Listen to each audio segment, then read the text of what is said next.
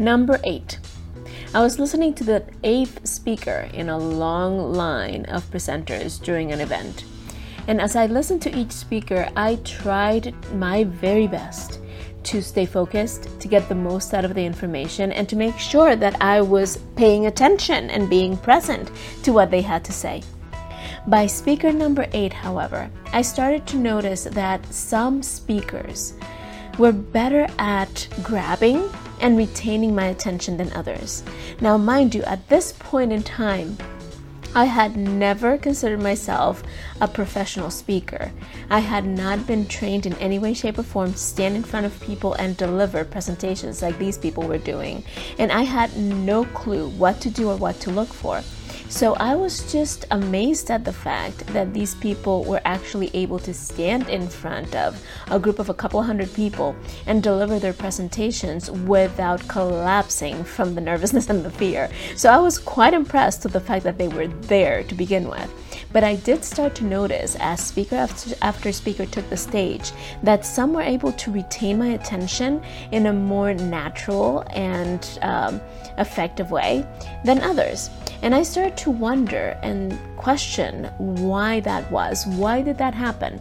What was different in the speakers that were able to really hook me and keep my attention for a prolonged period of time, and those that, in spite of having wonderful information that I knew I could use, kind of lost me along the way or didn't really retain my focus as they were speaking.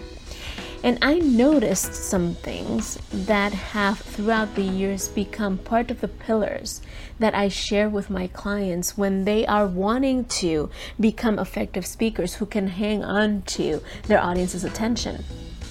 And I decided that today it might be good to go back kind of to my roots and share with you some of the biggest mistakes that I noticed on those people at that particular event a few years back. And it was actually like 15 years ago.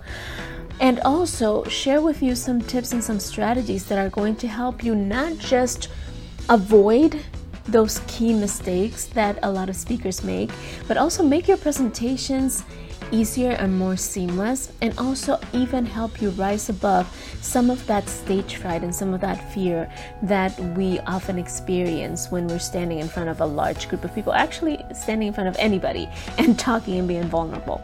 So today on Sincerely Speaking, we are going to tackle the 3 biggest mistakes that professional public speakers make, and we're going to see how knowing these mistakes can actually help us refine our presentations as we step forward into sharing our message and into being more impactful and creating a greater legacy for ourselves, our families, and the world.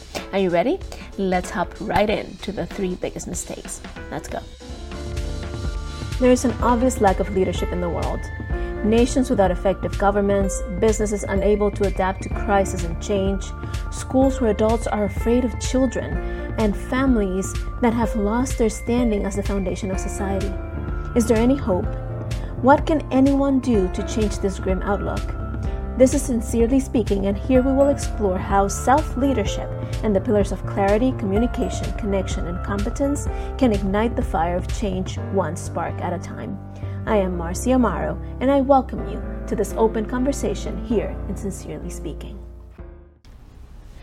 So again, these mistakes are framed around presenting in front of an audience. So presenting in front of a group of people. But there are lessons to be learned from these mistakes, even if you are simply putting on a presentation virtually, or you're speaking one-on-one, or you are just creating a different kind of environment with your messaging and your presentation. So even as I prepare for my podcast to speak to you through this medium, I have these things in mind, and they help me not just refine my message and make it more impactful, but they also help me be more focused on what's really important, which helps me avoid a lot of the apprehension and the nervousness that can arise from knowing that people are going to be listening to what you have to say and are going to be creating an opinion, right? Formulating a judgment based on what they hear from you in these presentations. So the very first mistake that I want to address is speaking to an audience. Now, I know that probably sounds ridiculous and nonsensical. Like I just said, these mistakes come from standing in front of an audience and trying to speak. The difference, and what I would love for you to really wrap your head around, is the fact that when you're trying to speak to an audience, you're speaking to a lifeless blob. An entity that doesn't have personality, that doesn't have needs, that doesn't have emotions, that doesn't connect with anything, because it is impersonal. It is just this huge blob of people gathered together. But when you think of speaking to an audience, then it becomes such a daunting task to try and think about, how do I hold the attention? How do I captivate, and how do I engage with this entity that is so big, that is formless, that is composed of so many different pieces, that it's hard to bring them together? So speaking to an audience will make you super, super nervous, because part of the reason why public speaking is so difficult, and I've addressed this in the past, is because it takes you back, it takes your primitive mind back to the times when human beings were hunted, right? When we were prey. And so when you are prey, the most terrifying sight that you can have is a bunch of predator eyes staring at you like your dinner, right? So when you start to think about your presentation as having to address an audience, what you're doing is creating that same kind of scenario for yourself, where you have dozens, hundreds, maybe even thousands of eyes looking at you as though you're prey, as though they're about to pounce and attack you. And so your primitive instinct of survival kicks in, and you go straight into fight, flight, or freeze. When you are thinking of the deliverance of your presentation of your information as speaking to an audience, you are creating for yourself a much more nerve-wracking experience than you actually need to. Plus, it makes it really, really hard to figure out, how do I engage this audience? How do I make sure that this audience is being served the right way? How do I keep in tune and in touch with the emotions and the feelings of a blob, a crowd, a group? That is nearly impossible. It's very hard to do. And even the most skilled speakers don't really tackle a presentation as speaking to an audience. You can do that if you have something that is more emotionally driven. Like if you're a singer, you can address a whole audience if your music is filled with that emotional aspect of it, right? If you can infuse your singing and your voice with the emotion that you're feeling in such a way that it resonates with the audience, and then they reply or they respond to that.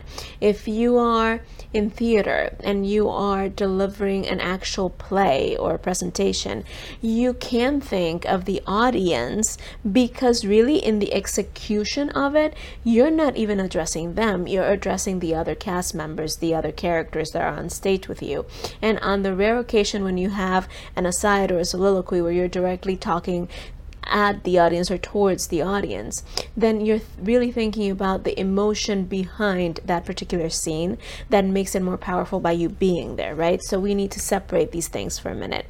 But when you are presenting, when you are delivering a speech, giving a presentation, a workshop, when you are standing in front of a group of people with information that you want them to take on and to really understand, the worst thing you can do is stand there and try to speak to the whole audience.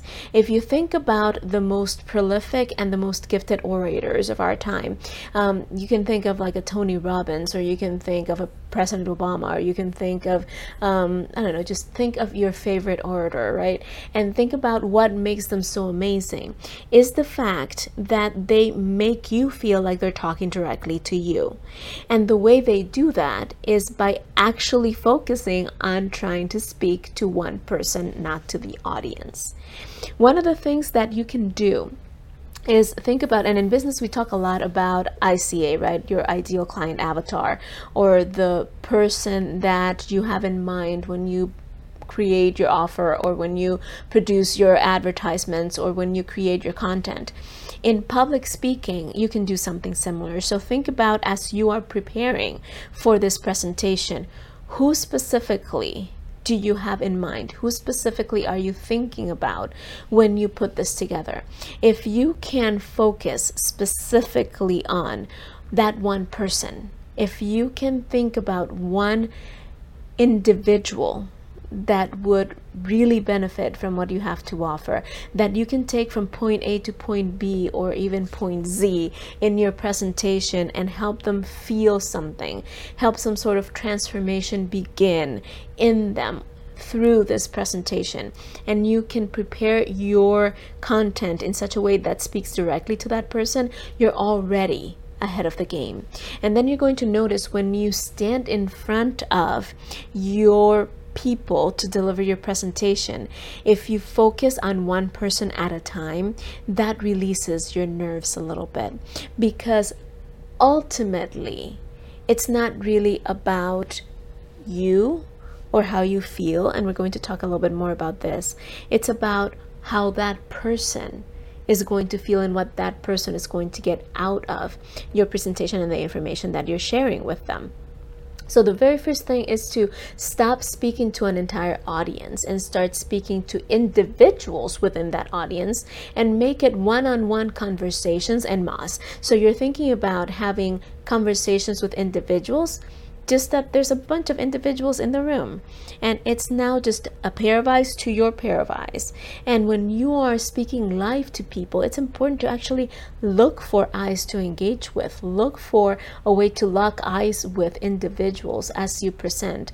And that is not only because it will tie the audience into your presentation and into your emotions a lot more easily and a lot more seamlessly, but it is also because it will ease your nerves as you stop looking at the mass of heads in front of you, stop looking at the blob, at the huge entity that is an audience, and start looking at human beings that are actually interested in what you have to say, that don't really care about anybody else around them but you and them. And the more you can make it about you and me, one-on-one, the easier it's going to be for you to connect with the entire audience, believe it or not, but it's also going to ease your nerves a lot faster. So that's the first one. Stop thinking about your presentations as speaking to an entire audience. Instead, focus on speaking to the individual and to making the individual feel heard and understood and seen, and like you're a live person, which you are, that they can relate to, right? Which leads us a little bit to mistake number 2. And mistake number 2 is focusing too much on credentials. And here's what I mean by that. Not all presenters and not all presentations call for credentials necessarily, but there has been a trend throughout the decades, I would say, that teaches speakers to somewhere in the first 5 to 10 minutes at the most, usually within the first minute and a half, to go into why should you listen to me, and let me share my credentials, and let me share everything that I have done to make me, to entitle me to being here in front of you, and why you should listen to what I have to say is because of all of these credentials and all of these accomplishments and all of these accolades that I have received. Well, I heard Simon Sinek not too long ago say that when you do this, when you focus on your credentials, what you're actually doing is creating a chasm between you and the people listening to you. So you're actually creating a void between you and that person that you're supposed to be resonating with, that you're supposed to be connecting to. Because if they don't have the same level of credentialing, if they don't have the same experience or the same credibility, quote unquote, that you have because of whatever, what that is going to produce in them is the feeling that, oh yeah, this person can do all these amazing things because they have all those credentials and all that experience and all of that other credibility behind them, but I don't have that, so that means I can't do it. So instead of inspiring them to move towards whatever action you want them to take, you are actually creating in them a huge doubt and a huge sense of apprehension about whether they have what it takes to do whatever it is that you're inviting them to do. So instead of focusing so much on credentialing, think about what story do you have? What story have you lived through, or what story have you heard? It doesn't even have to be a story that you experienced yourself, but what story do you know that is going to cement in the person that you're talking to the knowledge and the understanding that you are just like them, that you have experienced things that are similar to them, that you are not any superhuman, super powerful being that can do all these things because of some amazing superpower. They are going to get from the story the idea and the notion and the belief that if you can do it, so can they. And that is the ultimate goal of establishing that rapport at the beginning of your presentation, which people used to tell us all the time, and I have done that in the past, and there are moments when perhaps that is the way to go, right? But when they told us to spew out our credentials and what made us qualified to give that particular presentation, the idea was, okay, people are going to listen to all this information, and their conclusion is going to be, ooh, this person has what it takes. I should listen to them because they have valuable information to share because of their experience. But what has happened more and more, especially as people have become more used to that model, is that it makes them very often feel like there's this void, again, this gap between where they are and where you have been or where you are right now. And it makes them feel like there's no way they can reach it. It's similar to when you scroll through Instagram or Facebook or TikTok or any of these platforms now, and you see this facade or this perfect image that people are portraying, and you think to yourself, oh my goodness, I wish I could be that, but there's no way I ever can be, because look at where I'm at and look at where they're at.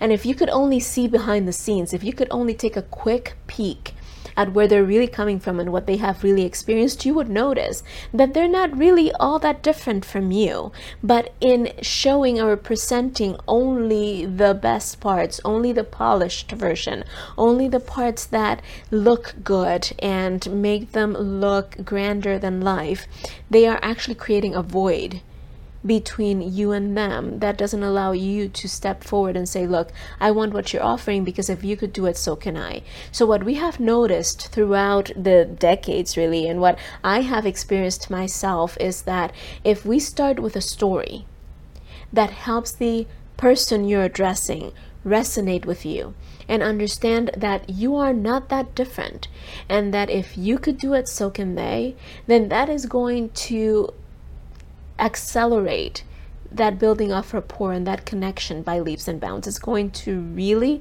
make it a lot easier for you to connect with that person and to create an environment in which that person wants to learn from you and grow with you and see what you have to offer, and maybe even jump into the experience of working with you because they feel like you must definitely understand them because of how similar you seem at this point, because of how many points of connection and similarities they see between your story and theirs. So as you explore how to create that rapport, how to create that connection, within the first 3 minutes of your presentation, make sure that you are presenting that person that you're talking to with a great story that connects with them, that creates an emotional tie between you and them. And emotional doesn't have to be, oh, we're crying together, or there was this horrible thing that happened. My story at the beginning of the podcast today was about listening to other people speak and some of the revelations that I had. It had nothing to do with anything purely sad or difficult or emotional in my life.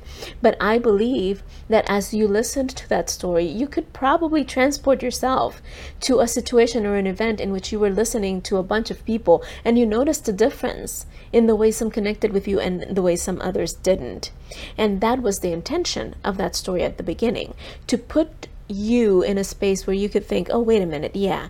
If nothing else, you probably thought about some of your teachers in school and how some of them connected with you right away, while others had the whole year and never made a connection with you. And that kind of understanding that we have experienced similar things is probably why you're still listening right now. It's probably what led you to thinking, wait a minute, if Marcy actually experienced looking at other speakers and learning from them and seeing what worked and what didn't.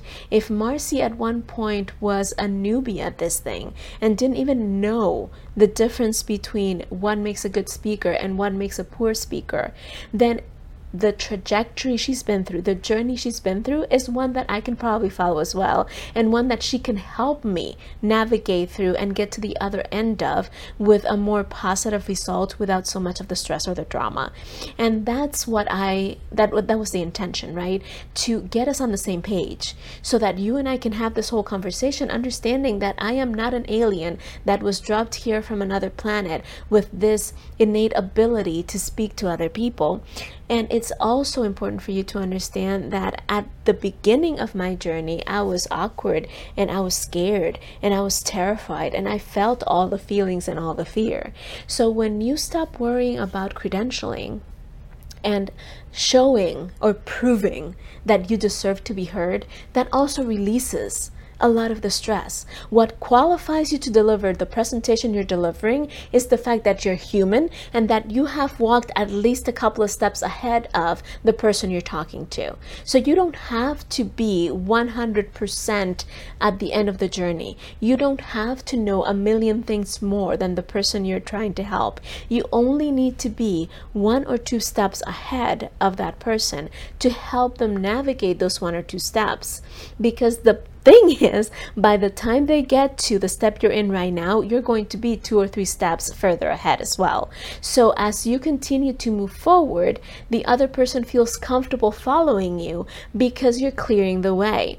It's like, have you seen those movies when people have to walk through a jungle and it's very thick vegetation and plants and trees and all these things, and there's one that walks ahead of the group with a machete, just chopping off the branches and the leaves and clearing a narrow path, right? It's not a huge avenue that this person is creating with a machete. It's a narrow path for the rest of the people to follow. But the fact that that person is going ahead with a machete clearing the way makes it easier, safer, and more enticing for the people behind them to follow down that path.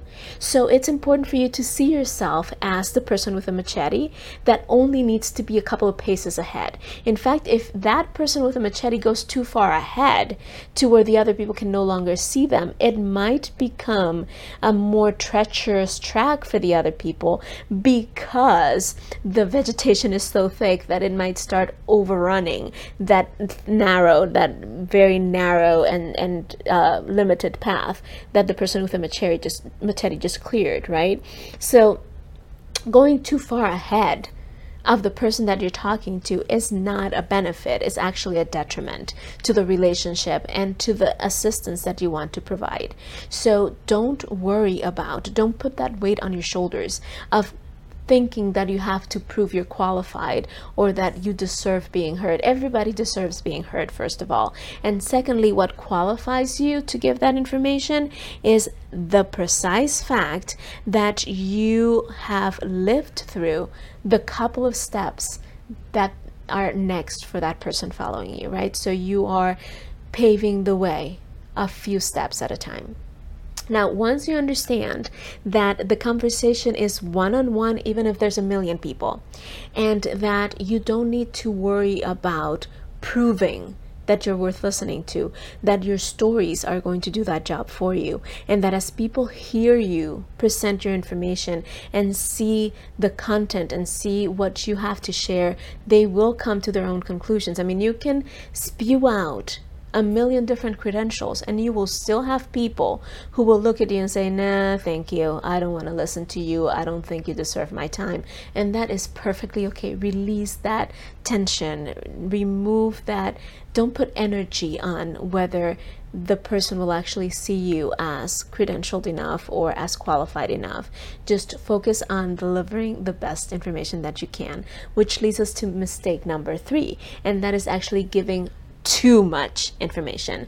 Now, I absolutely love Russell Brunson, and I am going to mention the name because if you are anywhere near the online marketing business, you've heard him speak before. So I absolutely love him. He is a huge part of the reason why I have my business today.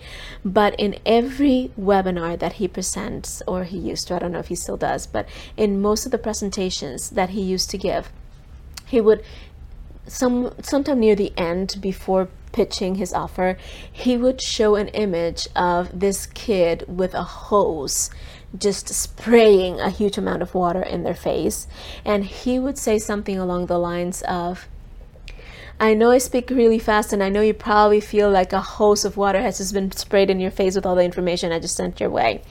And I used to think that that was kind of cool, but the more I dive into this business and the more I think about my prior experiences and what really works for me, for my clients, and what really is important, the more I understand that if he were just to stop the reliance on that image and really refine specifically what he offers, even remove and simplify the information that he delivers, people would walk away feeling like they got more value than by just getting a bunch of information just spewed at them, right? Just thrown at them. Because you're only able really to retain so much information. And the more you feel overwhelmed by the volume and the speed of the information that's being thrown at you, the less likely you are to retain that information and to actually take action on it. Think about it for yourself. Isn't that true? That if you are sitting in a space where they're just throwing stuff at you left and right, you end up feeling exhausted and overwhelmed. You forget half of it. You are not able to capture a lot of it. And then in the end, if you do take action, it's very limited because the information you were able to retain was so limited. So how do we avoid giving too much information while at the same time making sure that we are adding value to people's lives? Well, the first thing we need to do is understand that we have to have an end result in mind. If we are not clear of where we want to take that person that we're speaking to, then we might end up just zigzagging or going around in circles and ending up in the same spot without helping them at all, helping them move forward or make progress, so that they feel like they have taken some step towards realizing their end result or achieving their main goal. So in any presentation, in any deliverance of information, anytime that you're giving information to someone else, make sure that the first thing you clarify for yourself is what is the end result, what is the movement forward, the slight transformation, the push in the right direction, right? The nudge that I want to give this person that I'm speaking to. Remember, we're thinking about one person at a time, right? So in the case of this particular podcast episode, for example, my nudge is to help release the tension behind public speaking so that it doesn't feel as heavy to you moving forward. So that the next time you are faced with the opportunity or the situation in which you are about to deliver information to other people, it doesn't feel as loaded or as heavy, and you can feel not just qualified and prepared, but eager to go out and do this thing, to go out and give the information, and to go out and deliver and serve in the best way that you can. So the very first thing is really to understand that you have to start with the end in mind.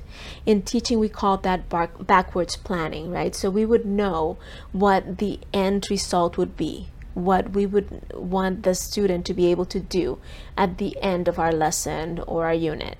And then we would backwards plan and think, okay, in order for my student to be able to demonstrate this mastery or this level of understanding, what do we need to do?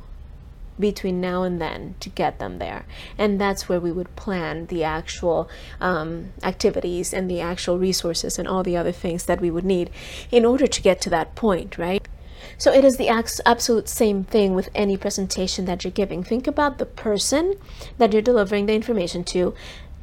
Clarify, like razor sharp, what it is that you want the end result to be, and then think about 3 maximum 5 things that you can share with them that are going to help them move forward in the right direction. If you think back to my podcast episodes, you're going to notice a pattern and a trend. You're going to notice that I always have 1 to 2 main points that I'm delivering. 1 to 2 main points. So if you think back to last week's episode, I went into defining something and then I went into how to do it, right? So the most I do is either clarify and then give you steps, or simply just give you the steps like I'm doing today. But when I get straight into the steps or the details of the information I'm giving you, I will very seldom, if ever, go above 3 to 5 things. Like today's is 3 things, the 3 mistakes. And I am about to wrap up the 3rd one. But that's how you narrow down the information that you give. And then once you figure out your 3 to 5 points that you're going to make, go back and make sure that as you line them up, as you organize them, as you put them together, they really do lead towards that end goal or that end result that you had already clarified and defined for yourself and the person you're speaking to, right?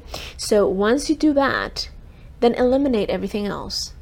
You might be tempted to say, but wait a minute, if they don't understand this other thing, it's going to be hard for them to understand this point. Or if they don't understand, you know what the easiest way to help people understand a point is to actually illustrate it with a story. If you go back and listen to this episode, I have 3 or 4 little pieces of stories that I sprinkled throughout, and all of them were meant to help move your understanding forward. And if you can think of a story that will solidify the point you're trying to make, then you don't need to give the information. You just get to trust that they will get the point of the story. Or you can just quickly mention what the point of the story is before you transition into the actual point. And trust that your audience, that the person you're talking to, that the people you're trying to help are smart enough to put 2 and 2 together, that they have what it takes to piece these things together, especially if you have organized them in such a way that flows and makes sense, right? So your job is to clarify the end result, to figure out the 3 to 5 main points that are going to move them closer to that result as the presentation ends, and to sprinkle in stories that are going to help solidify the points that you're trying to bring forward. Everything else, you can trust the audience to kind of put together. One last thing I would say in this, the way to ensure that less is more is also by making sure that you are organized in your presentation. Don't jump around from one thing to the next, right? And that's another part of our job as we present to other people. So to wrap up, to make sure that we are all on the same page, and this is another technique, is repetition, right? But the 3 biggest mistakes that public speakers make that not only make it difficult for the audience to get the result that they're after, but that also make it a lot harder on the speaker, because it makes them more nervous and it makes them less accurate in their presentation, is number 1, trying to speak to a whole audience. Instead, focus on speaking to one individual at a time, one-on-one conversations en masse, right? That's the thought. The second mistake is focusing too much on credentialing and on trying to prove that they deserve to be heard, or that they have what it takes, that they're qualified in some way or another. What best qualifies you for your presentation is what you have lived through. It's who you are. It's the trajectory and the journey that you've gone through. Just help the person that you're speaking to come along on that journey with you, right? Especially through stories. And then finally, the third mistake is giving too much information.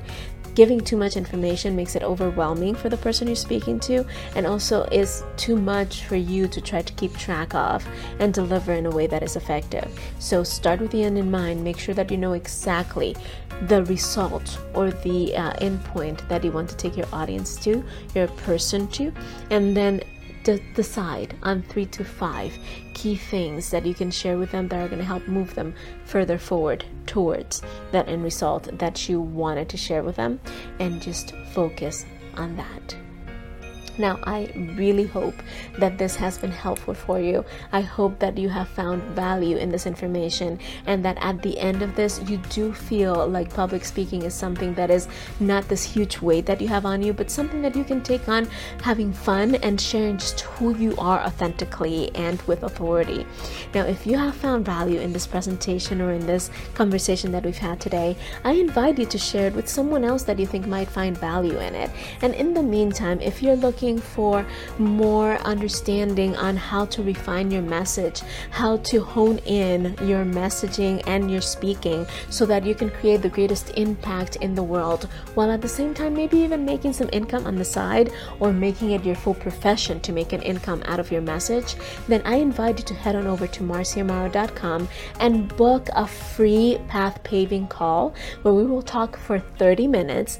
I will get to know you as much as I can in those 30 minutes, and I will give you as much valuable information as possible to help move you forward towards the first steps in refining and honing in your message and leveraging it for both impact and income. So again, go over to marciamorrow.com and schedule your 30-minute path paving call today. I hope this has been helpful, and until next time, this has been Marcia Amaro, and this has been Sincerely Speaking.